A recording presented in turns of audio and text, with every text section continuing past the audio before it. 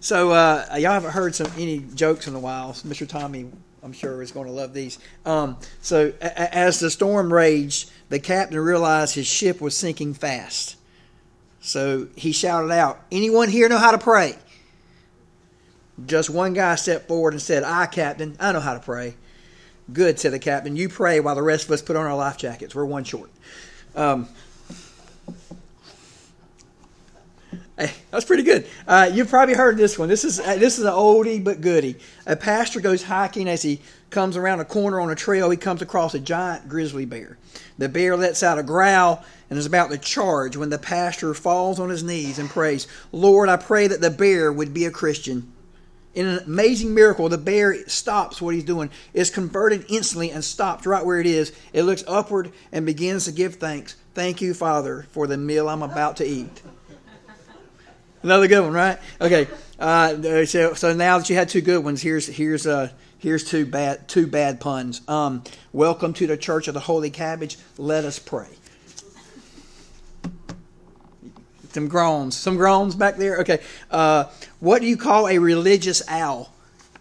A bird of prey.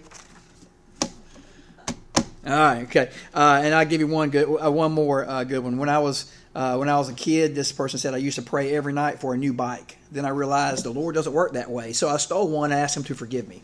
Okay. All right. So anyway, prayer. Prayer is something often talked about. It's most people, even if they don't go to church, most people have good thoughts about prayer, right? We pray before and after every practice. All the years I coached basketball, my mom would be concerned about that, and she said, "Son, don't you be careful?" And I said, "Well, if they're going to fire me for that, God will give me another job. I'm not worried about that, And then we started. My last few years, we started praying after the games, which I'm actually really happy to say. I retired 6 years ago. We went to a game last Tuesday, and they still do that. They still pray with the other team if the other team wants to join them. We started doing that, and saying, "Hey, y'all want to join us?" We tell the coach, "You want to join us? We're going to get in the middle, and we're going to pray." And we used to try to make it every other team, so you're hooking arms or holding hands with somebody for the other team. But anyway, most people have good thoughts about prayer. A very popular subject, often talked about. Thing is, I don't know that it is practiced as much as it's talked about. All right, amen or oh me, all right. It's not always easy. In fact, Pastor Ronnie Floyd said this: "It's a lot easier to preach about prayer than to pray." All right, which is ironically exactly what I'm about to do. Okay, is preach about prayer. So, if you look at we're sermon 5, we're number 5, and we're mostly going to focus on one verse today, verse 35 in Mark chapter 1. Now we will cover 36 through 38 at the end, but it's mostly just one verse. And so, brother, you do take a long time going through a book. But anyway, here's the central statement. And again, I appreciate Miss Rhonda and everybody who helps during the service. But it's pretty simple, and Mr. Lawrence would like this because it's alliterative. But Christ's prayer in Mark 1, verse 35, is purposeful, private, and practice. And I think there's lessons there for us as Christians in that statement. So let's look in verse 35. So very early in the morning, while it was still dark, he got up, went out, and made his way to a deserted place. And there he was praying. Mark only records Jesus praying 3 times. It's interesting. He only mentions, it only records 3 times. Here, following the feeding of the 5,000 in 6:46, and then in chapter 14 in Gethsemane. What's interesting about that is, as James Edwards points out, all 3 occur in solitary places and in context of implied or expressed opposition to his ministry. It's kind of interesting, kind of Mark's point of view. And this will preach. We must have, because James Edwards also says his oneness with the Father compels his outward mission. His oneness with the Father compels his outward mission. And this will preach. We must have that closeness and quiet and alone times with the Heavenly Father if we truly want to be in mission for Him, right? We have to have, we can't give what we don't have. We can't, and so too many times I feel like we neglect that. And it's not practiced, and it's not performed. because it's not practiced. Basically, it makes me think of coaches, and and fans will get mad. Well, how come they're playing that Jay guy? Well, I saw Jay in practice, so I know he can play. And the fans didn't see that. It's like we have practice every day. I know who's good and who's not. It reminds me of Javaris Keel, and I don't know if he's watching or not. Former player of mine. He actually drives a semi truck now. Does a great job. His nickname was Tootie-Roo. All right, and when Tootie-Roo come up from JV in 2013, he had the funniest looking shot. Okay, and I would watch him in games. I'm like, how's he making that? And I wasn't real sure if he could really shoot or not until one day in practice. We were able to have a long practice because the girls were done, and so we had practice, and then we had another hour and a half or so. And I told him you could stay and shoot if you want to, work on individual stuff if you want to. It's your choice. And he stuck around, and we played some games together. Now I'm old, but I can still stroke it now. I can still shoot a little bit. Okay, and there's a little game that I knew if you could shoot with me in a particular game we called sevens, then you can shoot. Well, he beat me as much as I beat him. And it might look funny, but he can shoot. So I knew right then I had no hesitancy in bringing him into the game and playing because I knew he could shoot. It looked funny, but he practiced it, and I knew he could perform. And so the first point is purposeful. Purpose. Intentional. Okay? Deliberate. Okay? Not haphazard, not random. Intentional. Look at the words in that verse, and I know it's not up there again, Miss Rhonda, but listen, very early in the morning, okay, which is already one there, early in the morning, while it was still dark, what did he do? Look at the action words. He got up, he went out, and he made his way to a deserted place, and there he was praying. He got up, he went out, he made his way. All right? You see the purpose in there? You see, this is not some, I'm just going to pray. No, it was intentional. It was purposeful. He had to move. He had to do something, okay? It was not haphazard. It didn't just happen. And now, while sure, we can pray at all times anywhere. We know that, okay? Of course, if you're going to pray while you're driving, make sure you leave your eyes open. But, this particular prayer indicates that Jesus had a plan. He had a purpose. His plan was to get to the Father. Amen? Now we're going to look more about that. Boy, it's going to be a good one, Mr. Tommy. I think you'll like the one in a couple of weeks. Okay, we're going to see a bunch of friends who did as much as they could to get their friend to Jesus. All right, but we'll look at that in a couple of weeks. We'll give you a little bit of that's a little appetizer there. Okay, all right. But in this here, all right, his plan, Jesus' plan was to get to the Father, and oh man, that'll preach right there, right? I've been saying that a lot lately. So that'll preach. What an awesome plan to have. Is your plan to get to the Father? Is that your plan? All right. As often as possible, I got to get to God. I got to get to my Heavenly Father.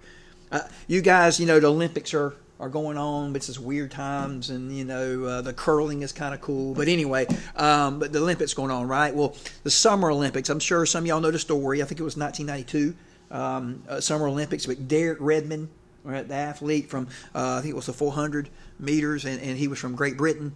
And then his hamstring blew out. Okay? And as he's running, and he tore his hamstring on that final lap of his race. But his plan was to finish the race, Brother Tommy. He wasn't going to not finish the race.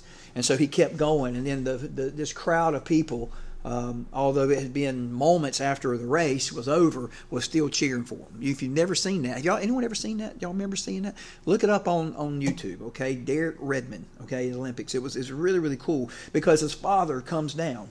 His real father, okay, comes down from the crowd, and the security officer said, no, sir, you can't, no, sir, you can't go. He said, no, that's my son, okay, you're not going to stop me. That's my son. And he goes out and he walks with him and helps carry his son, who's crying now, and all the just the emotions that must have happened as he practiced for years to get to the Olympics and had a shot to medal, and he has an injury, but his plan was to finish the race.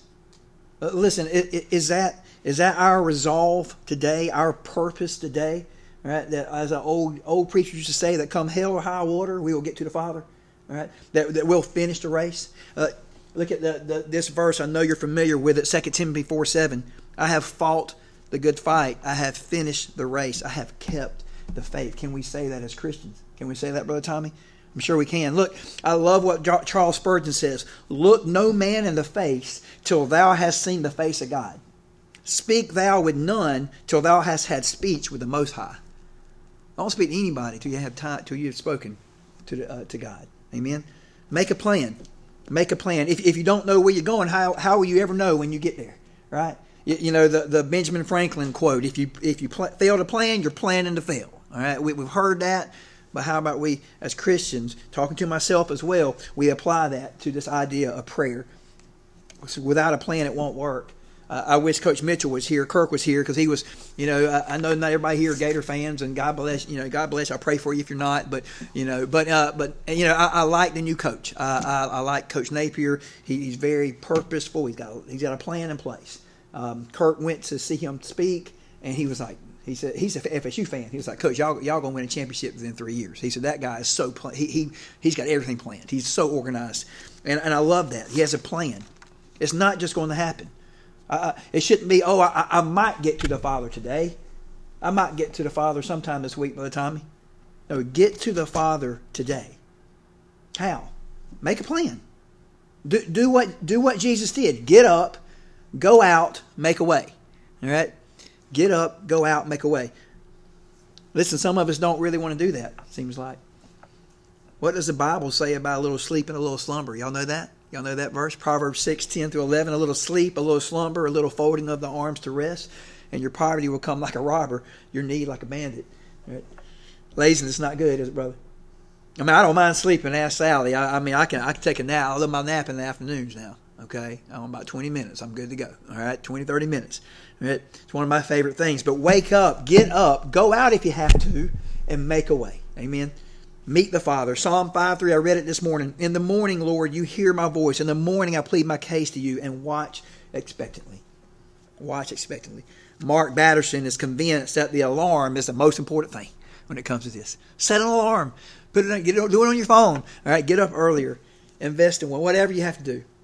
And see, recall here, if you remember from last week, I alluded to it at the end of the service last week. I don't know if you remember, if you were here last week. Recall that Jesus had a very busy day. Y'all remember? He had healed people. All right, and then it was Sunday night, and it was it was night now, and so the restrictions were gone. And then it was like a hospital. Y'all remember that? Everybody was coming to Jesus. You can look ahead of that. You can see in Mark chapter 1, everybody bringing their everybody's coming to Jesus to get healed. No telling what time he went to bed that night, right? But that wasn't an excuse for him. He still got up early to pray. E.M. Bounds said, if God is not first in our thoughts and efforts in the morning, he will be in the last place the remainder of the day. Right? Something to think about. If Jesus did this, shouldn't we? Isaiah also prophesied about Jesus in Isaiah chapter 50, the second part of verse 4. It says, He awakens me each morning. He awakens my ear to listen like those being instructed. Again, awakens me to spend time with him. Tony Evans says, Jesus sought the fellowship of his heavenly Father, away from the distractions of the world. If the Son of God considered uninterrupted prayer such a priority, why do so many Christians consider it an afterthought? And I love that quote because it makes me think, is prayer an afterthought for me, or is it a priority for me? We make time for what's important to us, do we not? We always do. We push things to the side that's not. You can see a person's priorities and what activities they actually participate in. Again, it's amen or oh me. This preaches to me first, y'all. I'm going to talk about that in a moment. See, Christ's prayer in the Mark chapter 1, verse 35 is purposeful, and next it's private, and thirdly it's practice. So let's look back at verse 35. Very early in the morning, again, while it was still dark, he got up, went out, made his way where? To a deserted place, and there he was praying. Think anybody met him there? By himself, right? Y'all get the point? It's by himself, private. See, the Greek word for deserted place is the same word for the wilderness where John preached in verse 4 and where Jesus was tempted in verse 12 in Mark chapter 1. It's the same word. All right, deserted place. Matthew 6, verse 6 says this, and Sally read it earlier for us. But when you pray, go into your private room, shut your door, and pray to your Father who is in secret. And your Father who sees in secret will reward you. Now, it's good to pray in groups. I mean, don't get me wrong, in prayer meetings and all that. I'm not bashing those and all at all. But it's also very important that we have a long time with God. Don't let the only time you pray be in a group of people. Amen. I love this. Stay with me, y'all. Please stay with me because this is a longer quote. But man, this is just full of great stuff. Of course, you know it's Charles Spurgeon. I use him a lot. He's my go-to. He says, "Woe unto that man whose devotion is observed by everybody, and who never offers a secret supplication." Everybody sees him in church praying, but he never prays by himself. Secret prayer, he says, is the secret of prayer, the soul of prayer, the seal of prayer, the strength of prayer. He goes on to say, if you do not pray alone, you do not pray at all. I care not whether you pray in the street or in the church or in the barrack room or in the cathedral, but your heart must speak with God in secret or you have not prayed. Strong words from a great man of God. Do you spend time in private, personal prayer with God? Only you know that. Only you know that. Some of us want big things in our lives. We want to do great things, but it starts with personal and private prayer. And this part's not easy. I'm your pastor, and I do pray, but I struggle. Okay, I struggle with it. Sometimes my mind is all over the place. I don't think I'm the only one. Okay, I'm not superhuman. Okay, sometimes I try to stay awake, and I'm nodding off when I'm doing it. But I still try to find time, and then I feel bad that I don't spend as much time as other people do praying, and then that, which is another sermon, I guess, for another day. But I struggle. I think about this and that, and I forget what I was praying for. I was praying for Mr. Tommy, and I forget, right? And so, look, the struggle is real, as they say, right, Alex? Right, it's still an expression for the young people. The struggle is real, but at least I'm in the struggle. See, y'all ever played a sport or something in high school and or somewhere and like the non-players, the people not on the team, make fun of you when you're not good? All right, I've heard it. Sally, I think our principal just mentioned it last week. I've heard it, and every time I've ever heard it, I told those people to be quiet. You ain't out there with them, so you be quiet. All right, you don't say anything about those people in there fighting hard, right? Or maybe the opposite. You're good, and then people jump on the bandwagon, act like they've been your fans the whole time when they haven't been. See, they're not in that struggle. Again, I may have used this expression before, but when we played the last game I ever coached in the gym here at Hamilton County High School, we beat Hawthorne to go to state. But before we did, that afternoon I went out to the track out there at the football field, and I got a collection of clay and dirt from the long jump pit, and I did that. All right, I put it in a little jar. And that night, before the game, one of the things I said in my pregame was, I asked him what that was. And I said, this is from the pit. Because, see, we started that year for like the first week. We didn't do anything but out there running and jumping. And we were in the long jump pit because it was kind of like a beach. You ever worked out on the beach? It's not easy. Okay, and we were working, doing exercises and workouts in that pit. And I said, this represents our struggle. What's my point? See, this is our struggle. All right, we were part of that. Right? See, don't say, like Alex knows that expression, don't say the struggle is real if you ain't the one in the closet trying to meet with God. Right? If you ain't in that prayer closet trying in the struggle, then don't say the struggle's real. See, the thing is, when it's you and God, it's personal and private. You're not trying to impress anybody. You just pray. Again, this is not easy. You have to be comfortable with the uncomfortable. You have to be comfortable with silence. Sometimes it's better off to just listen and be quiet. And boy, y'all know this guy has a hard time with that. Don't laugh at me, Alex. Okay. So the question is private prayer a struggle because you're in it? Or are you struggling to pray privately? Again, questions to think about. As we go, the central statements again on the screen. Now let's look at the last one. Mark 1, verse 35 again. Very early in the morning, while it was still dark, he got up, went out, and made his way to a deserted place because it was purposeful. And then the deserted place because it was private. And there he was praying. Now, practice, third one. Now, this isn't explicitly in that text. Okay, it doesn't just jump off the page at you. Okay, it's not in there. It's not going to be one of those easy questions on the reading test, right, Miss Donna? It's not going to be right there. It's not a right there question. But if you know about Jesus, that's not the first time he prayed. It's not. Okay, There's a lot more to it. What I mean by practice is that it was a pattern. I could even use that word because it starts with the letter P, and Mr. Loris would still let me keep my Baptist preaching card. Right? So look in Luke chapter 5, verse 16, if you don't believe me.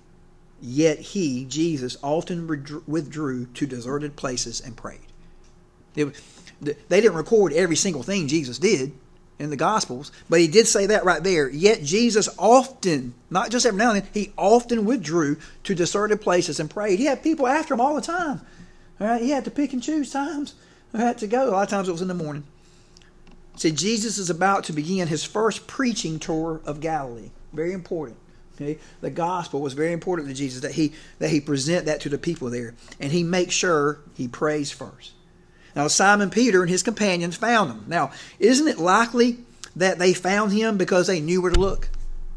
We're watching a show right now called Longmire. I recommend it if you haven't seen it. It's pretty good. It's on Netflix. All right.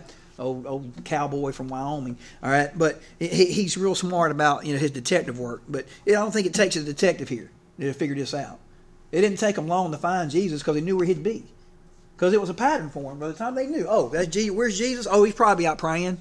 He's probably out back praying. All right, we're going to go out there and get him. And sure enough, he was there. It reminds me, y'all play hide and go seek with your kids when they're growing up. It's fun. I miss those times. We don't do that anymore.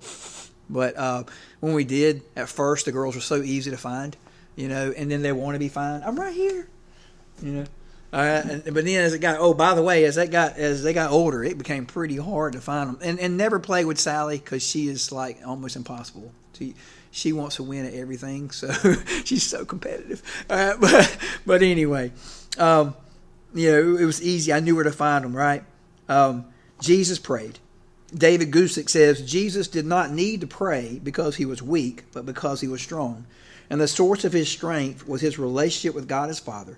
Jesus knew that pressure and busyness should not drive us towards prayer, should drive us towards prayer, not from prayer.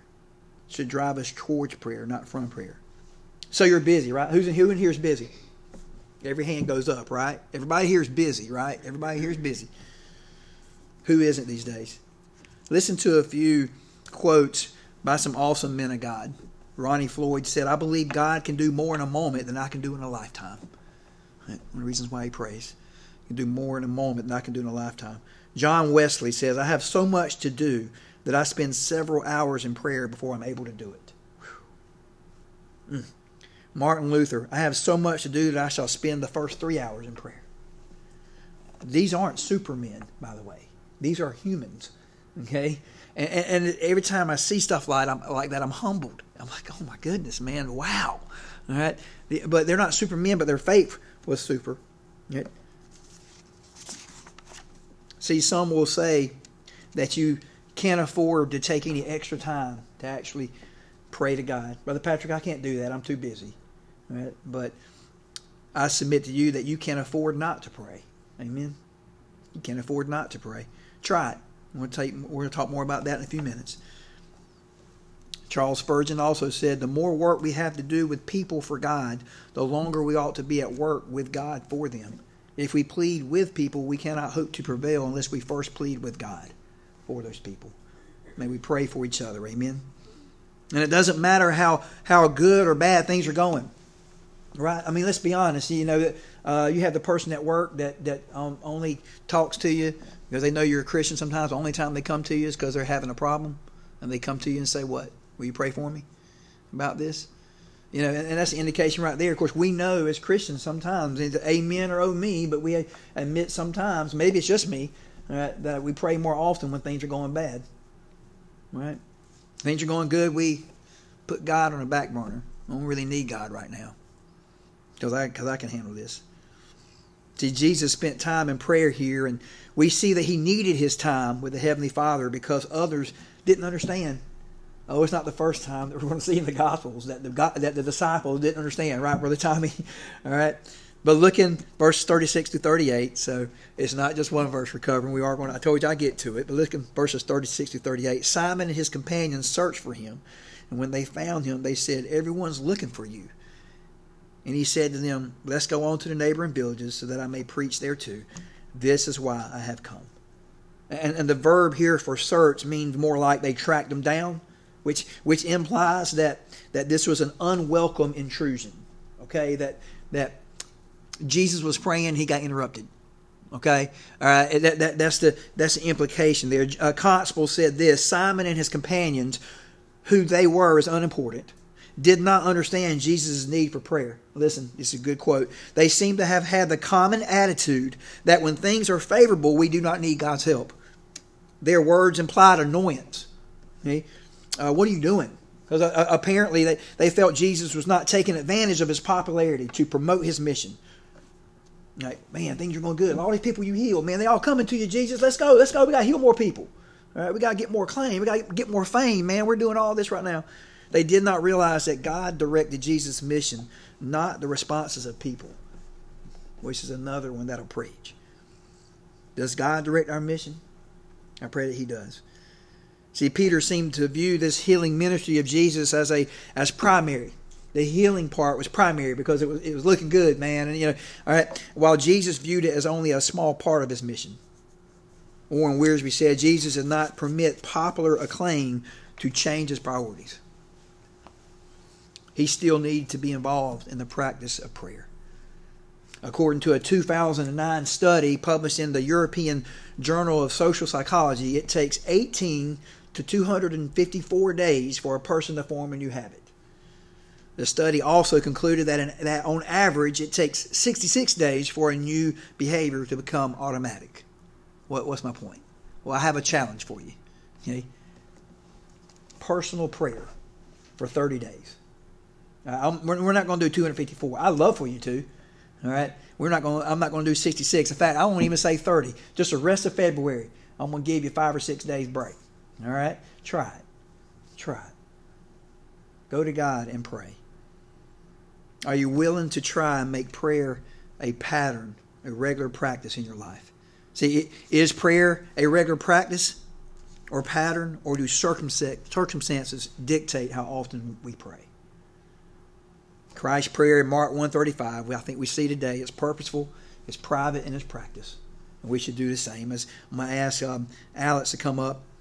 Ronnie Floyd also said this. He says, we may not do everything right in the church, but we can get prayer right. We can get prayer right. I say amen to that. We can at least pray. Okay? That's why we try to start it with prayer. We try to start with that here in this church. Let's get this right, church. Let's pray. Pray. Be purposeful. Be intentional. If you haven't done that already, I encourage you to do that. Make time for prayer. There's even apps for it, y'all. I use apps for years. I used a couple different ones. Okay, they help me stay focused. And and I have a different family that I prayed for each day, or church members that I prayed for each day. All right. There's so many ways that you can do that. But spend private time in prayer. All right, where it's you. Yes, it's good corporately, but make sure you do it by yourself and make it a habit. Pray on a regular basis. Ultimately, it's very simple, right? Like I said many times, just because it's simple doesn't make it less true. If Jesus did it, so should we. Amen? So should we. May we as a church pray, because if we do, the Bible tells us things can happen, right? 2 Chronicles 7, verse 14. Some of y'all have this memorized. This is in the ESV. But it says, if my people who are called by my name, amen? My people who are called by my name humble themselves and pray and seek my face and turn from their wicked ways, then I will hear from heaven and will forgive their sin and heal their land. We need that today, don't we? May we be leaders in that individually, right? And pray. A simple sermon today, right? But I hope that it blesses you and encourages you and challenges you, all right, to pray. Right?